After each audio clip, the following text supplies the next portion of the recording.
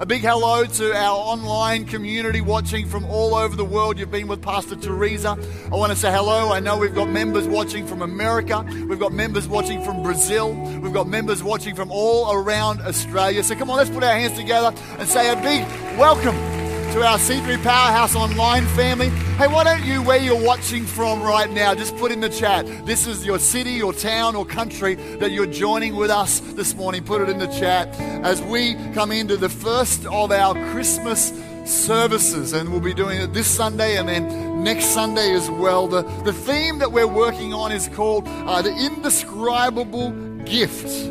The indescribable gift. It's that time of year which is a little challenging for me, where my wife says, you better give me your wish list. What's on your list? Who's in that zone? And it takes me forever to come up with my wish list of what I'm trying to do and what I'm hoping for. So I thought I might share with you some of the classic gifts that have been over the years. Thank you, band. You've done a good job. You can grab your seat. This will identify you either as a child of the 60s, 70s, 80s, 90s. There's just a few here. The guys might put them up. If you were born maybe in the 50s, you'll remember that the most popular gift in 1964 was the G.I. Joe. Just give me a wave if you got one of these as we go through this morning. All right. Maybe in 1965, the most popular gift was called Operation. Okay, Operation. This is ringing true for some of you as well. In 1966, the most popular gift was Twister. And it's still going strong. Twister is still going strong. That's all right, coming through 1968. I'm not even born yet. Some of you, you're already in your 20s. It's our Hot Wheels. Hot Wheels was the number one gift of 1968. I'll keep rolling through. 1971, the year I was born, these were around when I was a kid. They were called Space Hoppers. Space Hoppers. Has anyone seen the Space Hoppers? I'm not sure. Oh, there it is. You used to hold on to them and you bounce around. Give me a wave this morning. Come on in the chat online. Just say, hi, Melbourne. If you had a Space Hopper, just give us a shout out right now. Then in 72, Uno came out. And it's still, these things are cycling around. They come back again. In 74, we had Tonka toys. Tonka toys. They were big. Who got a Tonka toy for Christmas? Give us a wave. All right, I'm going to keep going through. Connect 4 in 1976. Now we started to get 1979. I was 8. Atari video games. The world of video games began to come out. Pastor Jeremy is starting to come alive now. Then we had in 1980 the Rubik's Cube. Come on, the Rubik's Cube. Someone. 1982, the BMX bike was all the rage. Now, I got a BMX bike in 1982. It wasn't a pink one like this, and I saved up and paid for it myself, but apart from that, 83, Cabbage Patch Kids. I know, I'm starting to feel the kids of the 70s are coming alive now.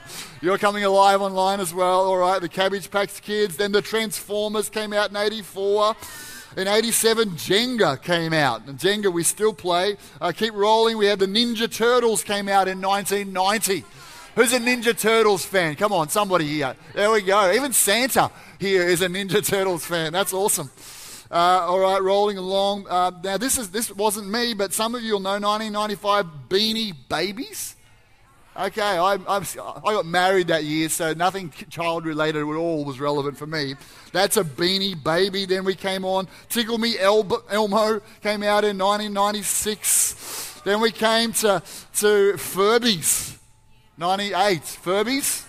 Yes, Furbies. Okay, all right. Okay, yes, Razor scooters. I'm bringing you home right now. Then we started, 2004, the Nintendo DS. Come on, someone, you know that. Some of you are still playing that, I can tell. We got to the Xbox in 2005. These are the most popular. 07, the world changed as the iPod Touch came out. Then we got the Wii came out. The iPad came out in 2010. We're rolling right through 2015. Now that world, it cycles around. It's Star Wars remote controls. Like Star Wars was one of the biggest gifts back in the 80s, and here we go again. So I don't know maybe that might give you some ideas this morning for some gifts as we talk this morning about the indescribable gift. And we're talking about Jesus, the indescribable gift, and what he can do in people's lives. And so before I get into my message this morning as we talk about the indescribable gift, every service we ask someone to come and share their story of what Jesus, the indescribable gift, has done in their life. And I want you to welcome up this morning a delightful young lady. Her name is Shauna Lynch, and she's going to tell you a little bit of her story and what Jesus, the indescribable gift, has done in her life. Thank you, Shauna. Hi, everyone. If I haven't met you before, I'm Shauna. I've been coming along to this church for about 2 years now. So this was like my first ever church experience. I wasn't brought up in a Christian home, but I was always searching everywhere for the truth. I always knew that there was something after death. And I remember thinking as a kid that it's just not possible to just be black after we die. So as I got older, I started researching for myself, and I kind of found myself in like New Age philosophies. I was into like angel cards and tarot cards and crystals and everything New Age. I'd come to the conclusion that all religions were distorted and that they just had pieces of the truth. And I thought that Jesus was just a wise man. So my life fell apart about 2 years ago. Coming through that, I was solid on the belief that I was just destined to be this free bird and I was going to travel the world and I could do it all on my own. So I started that. I worked really hard. I saved all my money and I went to Indonesia for a trip. Coming back from that, my granddad, he needed to be moved into aged care. He was suffering from dementia and Alzheimer's, and it was too bad for him to stay at his house. So I dropped all of my plans and I helped my family at that point. And while I was helping my auntie like pack up Granddad's house, she had just come to this radical idea a year ago that the Bible is the truth and the only truth, and she kept telling me so. And I was like, okay. And but she really wanted to come to church. She knew that that was her next step, is to be in fellowship with believers. So because I love my auntie, I was like, okay, I'll come with you. And we ended up walking through the doors here at C3. So being here in church, I felt a presence like nothing before. Singing in worship, it just opened me up to how alone and brokenhearted I was actually feeling on the inside. I remember feeling like I needed Jesus in my life, that I needed his help and his rest that we were singing about. So I felt a pulse in my heart during the moment of prayer at the end of the service, and it was like all the pain that I had just bubbled up inside, wanting to be released. So I surrendered to Jesus, and I cried a lot, and it was awesome. So after that, God showed me with a really clear sign to follow only his word. So my auntie, she'd given me a Bible of us like coming here, but at the same time I'd ordered this other New Age philosophy book. I thought they would go 2 and 2 together and I'd be very wise. But as I actually started to read the Bible, I started to read about what Jesus was saying about himself and about turning away from other things and following only him. And I started to feel conflicted on the inside. I was like, well, what am I going to do when this other book arrives? The very next day after feeling that way, I woke up to an email from this book company, and the book apparently was completely destroyed in transport, and they were just going to refund me all of my money. So, like that for me, that was just a sign from God, like follow the Bible, follow his word, follow Jesus. So I've just been here at church head deep in Jesus since then, and it's been the best thing that's ever happened to me. My life's changed from the inside out. My relationships have healed, my heart's healed, and I've just been blessed with the most amazing community of people. So, beautiful. Yeah, thank you. Beautiful. Thank you, Shauna. Come on, put your hands together for Shauna and what God is doing in her life. And maybe this morning you're watching, you're in the room, and you're joining us today, and you're at a point where you need something to get you through some pain that you're going through, a little bit like Shauna. I would hope that today, if you would open up your heart, that the message of Jesus Christ and his goodness and what he's got for you would be a powerful message that will be life transforming. I'd like to pray for us as we begin to come around a short message together right now. Father, we thank you today that you've done something wonderful in Shauna's life and in so many others' life. I thank you for the love that you have for every person who's joining with us today. And I'm asking Holy Spirit that as we talk and as we share about Jesus, the indescribable gift, that you would open up hearts to you, that there would be a sense today that rather than living at a surface level, we'd be able to tap into something deeper, something more profound, something eternal of the goodness of God. I ask it in Jesus' name. Amen. Amen. 2 Corinthians chapter 9 verse 15 is a verse in the Bible that says this: "Thanks be to God for his indescribable gift." Thanks be to God for his indescribable gift, the gift of Jesus. Maybe you've heard about the little girl who came home from her Sunday school waving a piece of paper saying, Mom, the teacher said I've written the most unusual and amazing Christmas picture she's ever seen. Her mum studied the picture for a while and thought that is indeed very peculiar. It's wonderfully drawn, but can you tell me, sweetheart, why are there people riding on the back of an aeroplane? And she quickly said, well, of course, that's the flight into Egypt, the little girl said, with a hint of disappointment that the mother didn't realize that Jesus and his family had gone on a flight into Egypt. Okay, and so who's the man up the front? And she goes, well, it's obvious. That's Pontius the Pilate, isn't it? Didn't you know about that, Mum? You obviously haven't read. Okay. She goes on and says, I can see the passengers. There's Mary and there's Joseph and there's baby Jesus. Looked at it for a little while and then, who's the big fat man sitting behind Mary? And the little girl sighed. Can't you tell? That's round John Virgin. Now, I don't know about you, but sometimes you've sung the Christmas carols, you've heard the Christmas stories, but maybe you've never put together the meaning of Christmas.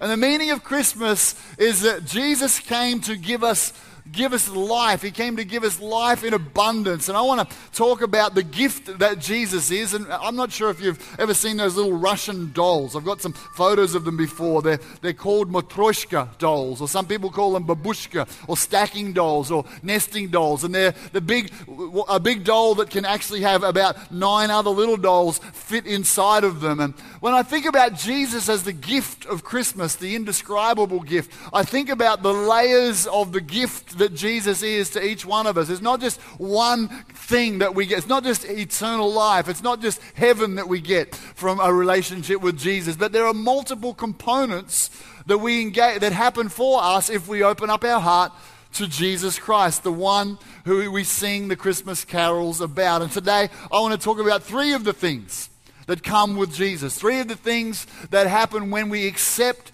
Christ, God's Son, born in a manger, raised, lived for 30 years, began his ministry, and taught us about God and the ways of God, and ultimately was crucified on a cross. 3 things or 3 gifts that come with Jesus. The very first one is this: it's life in the full.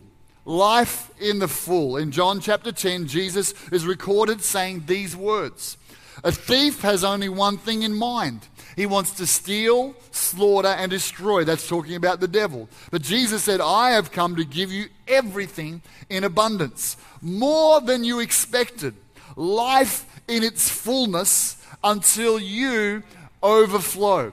Now, I'm not sure about you here this morning as you're joining with us of what your image or perception of Christianity or Jesus Christ is, but for many of us it's been shaped by our experience of religion. Many of us it's been shaped not necessarily even by personal experience, by what you've seen on TV, the misconceptions that people have believed, like the little girl and writing her own Christmas story. I remember a friend of mine who came to this church for the first time many years ago, and when he looked around, he just could not believe, one, that there were normal people.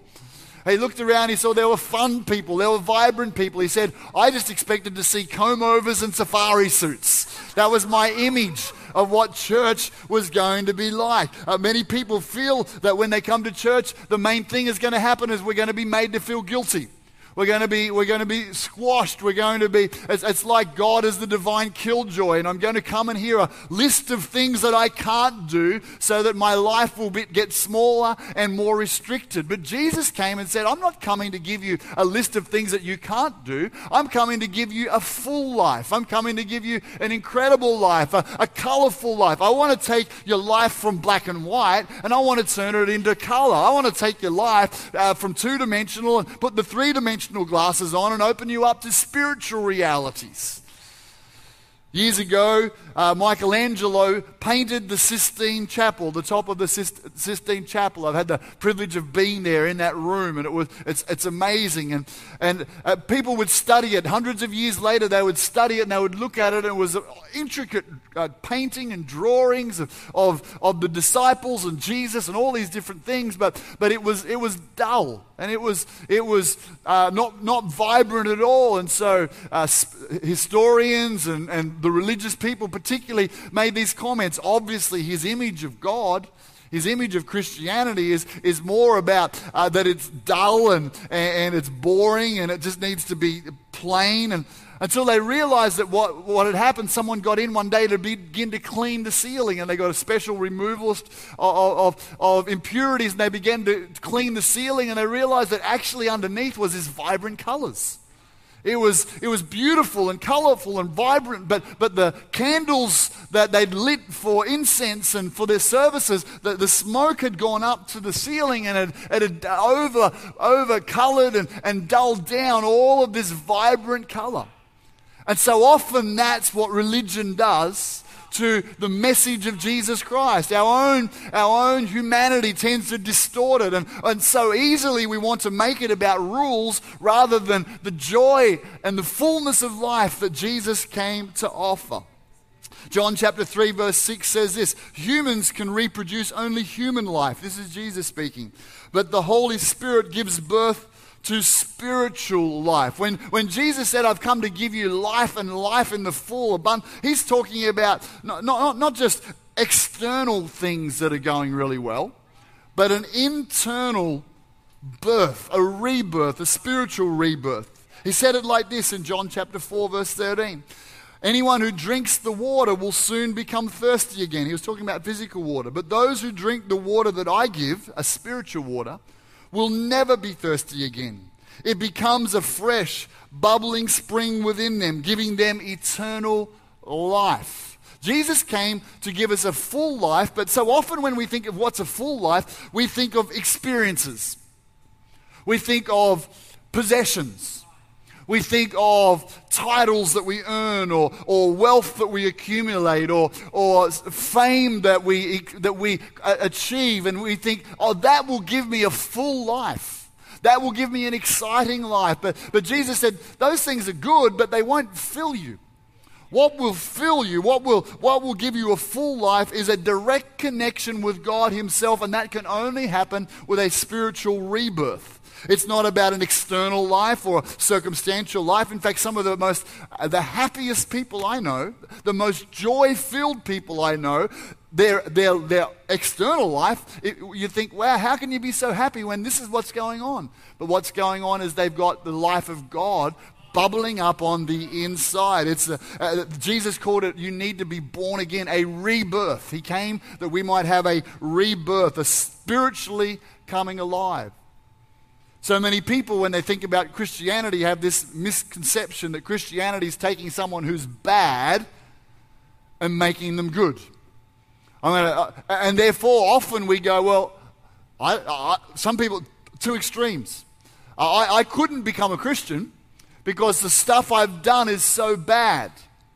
And if everybody in the room knew what I'd done, they would discount me from belonging because my past discounts me. And so they're like, I couldn't become a Christian because it's... And then other people go this, well, I don't need to become a Christian because I'm a pretty good person.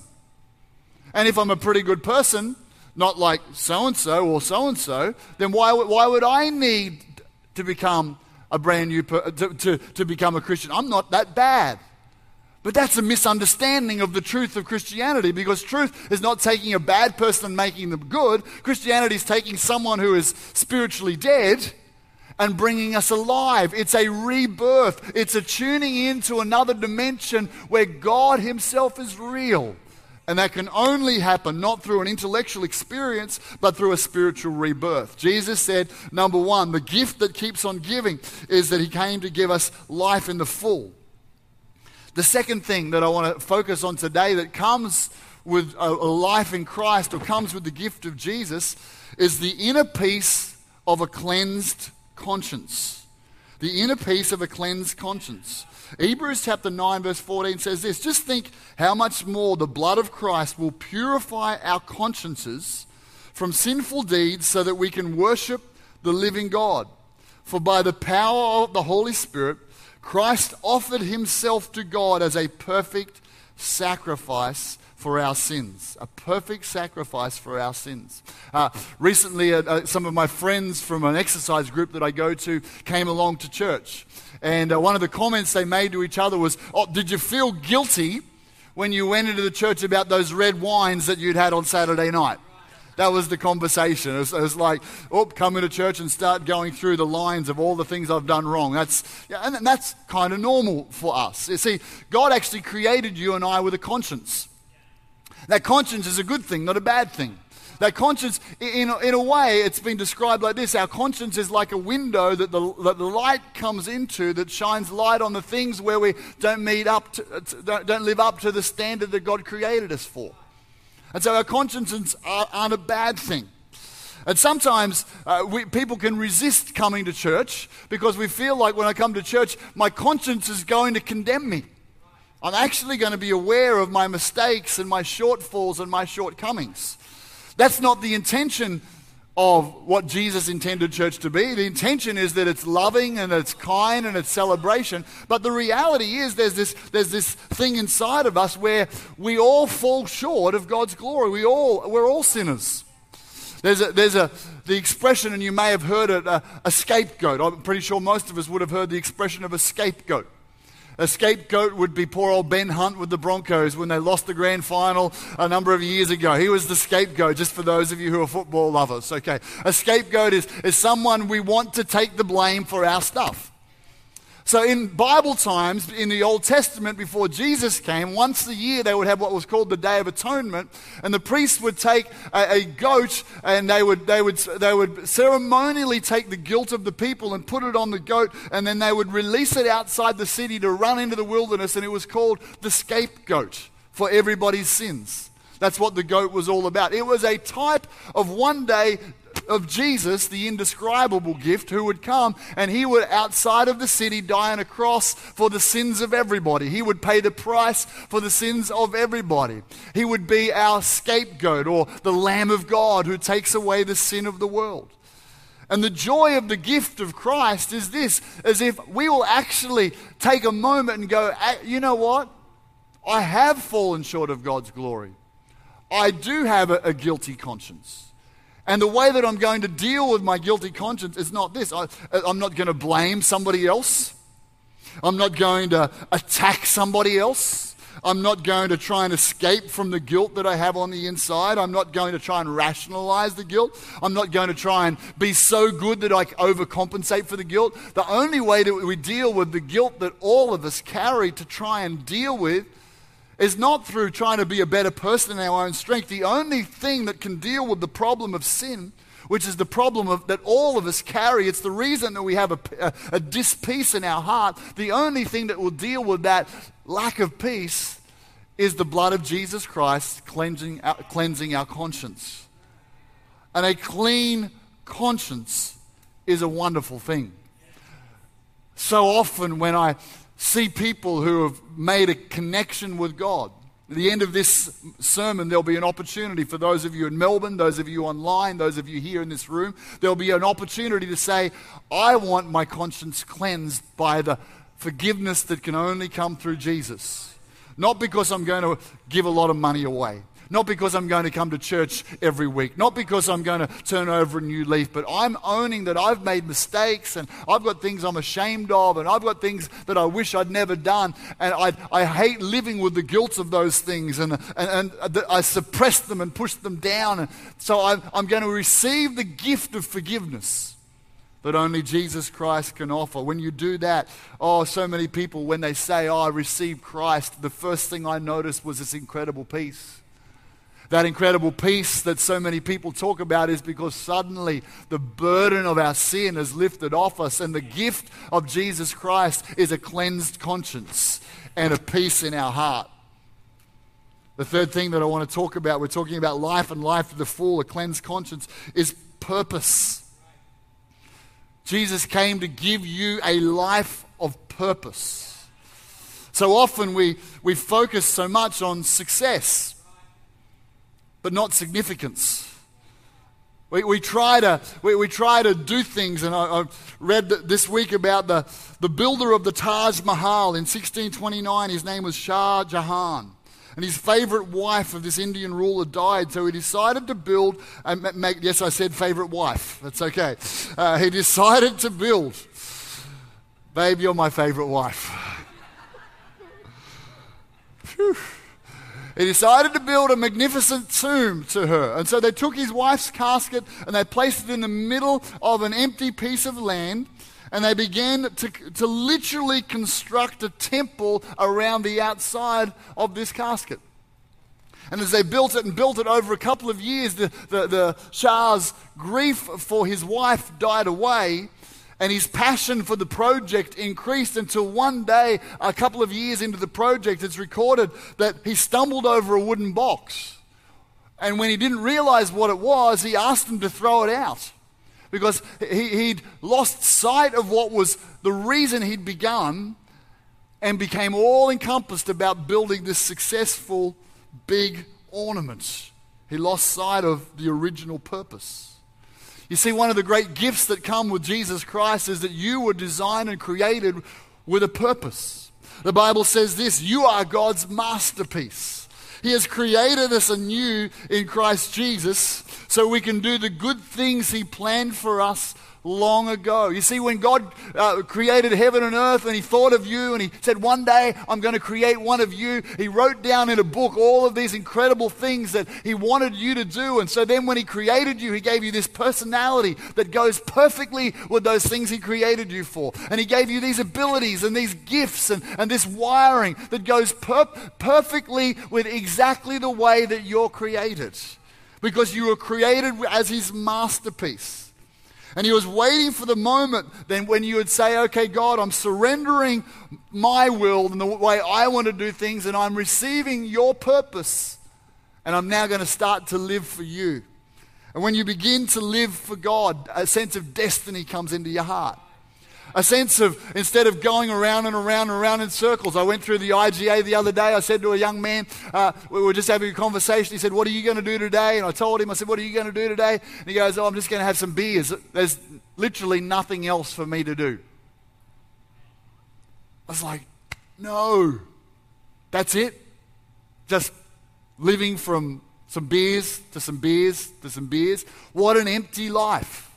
God didn't create you to live an empty life. Yes, having fun along the way is part of it, but what will give you the most sense of fulfillment is when you tap into the purpose that God created you for. Ralph Barton, one of America's top cartoonists, took his own life, and he wrote on the pillow, I've had very few difficulties, many friends, great successes. I've gone from house to house, visited great countries of the world, but I'm fed up with inventing devices to fill up 24 hours of the day. Emptiness. And I wonder today, as you're watching and you're listening, you're joining with us, if there's an emptiness in your heart, I want you to know that the gift that Jesus comes to give you is the gift of purpose. There is a greater purpose, an eternal purpose, a sense of significance for you if only you would surrender your life to God and say, okay. And this is what Jesus said, if you want to find your life, you've got to lay it down. And when you do that, He says, I come, and inside of you is the seed of greatness and significance. But you have to surrender. You have to receive the forgiveness that Christ offers by asking for forgiveness. And when you do that, a great life, His life comes into us. I want to pray for us right now. The indescribable gift of Jesus. Father, I pray for every person who's joining with us today, wherever they are. You know, and you're with them, Holy Spirit. I'm asking this morning that you would shine hope into hearts that have lost hope. For those who are just going around and around in circles without any sense of purpose, today would be the day when they connect to their Creator and begin to live life on purpose. I'm asking that the love of God would touch every heart. Come, Holy Spirit. Open our eyes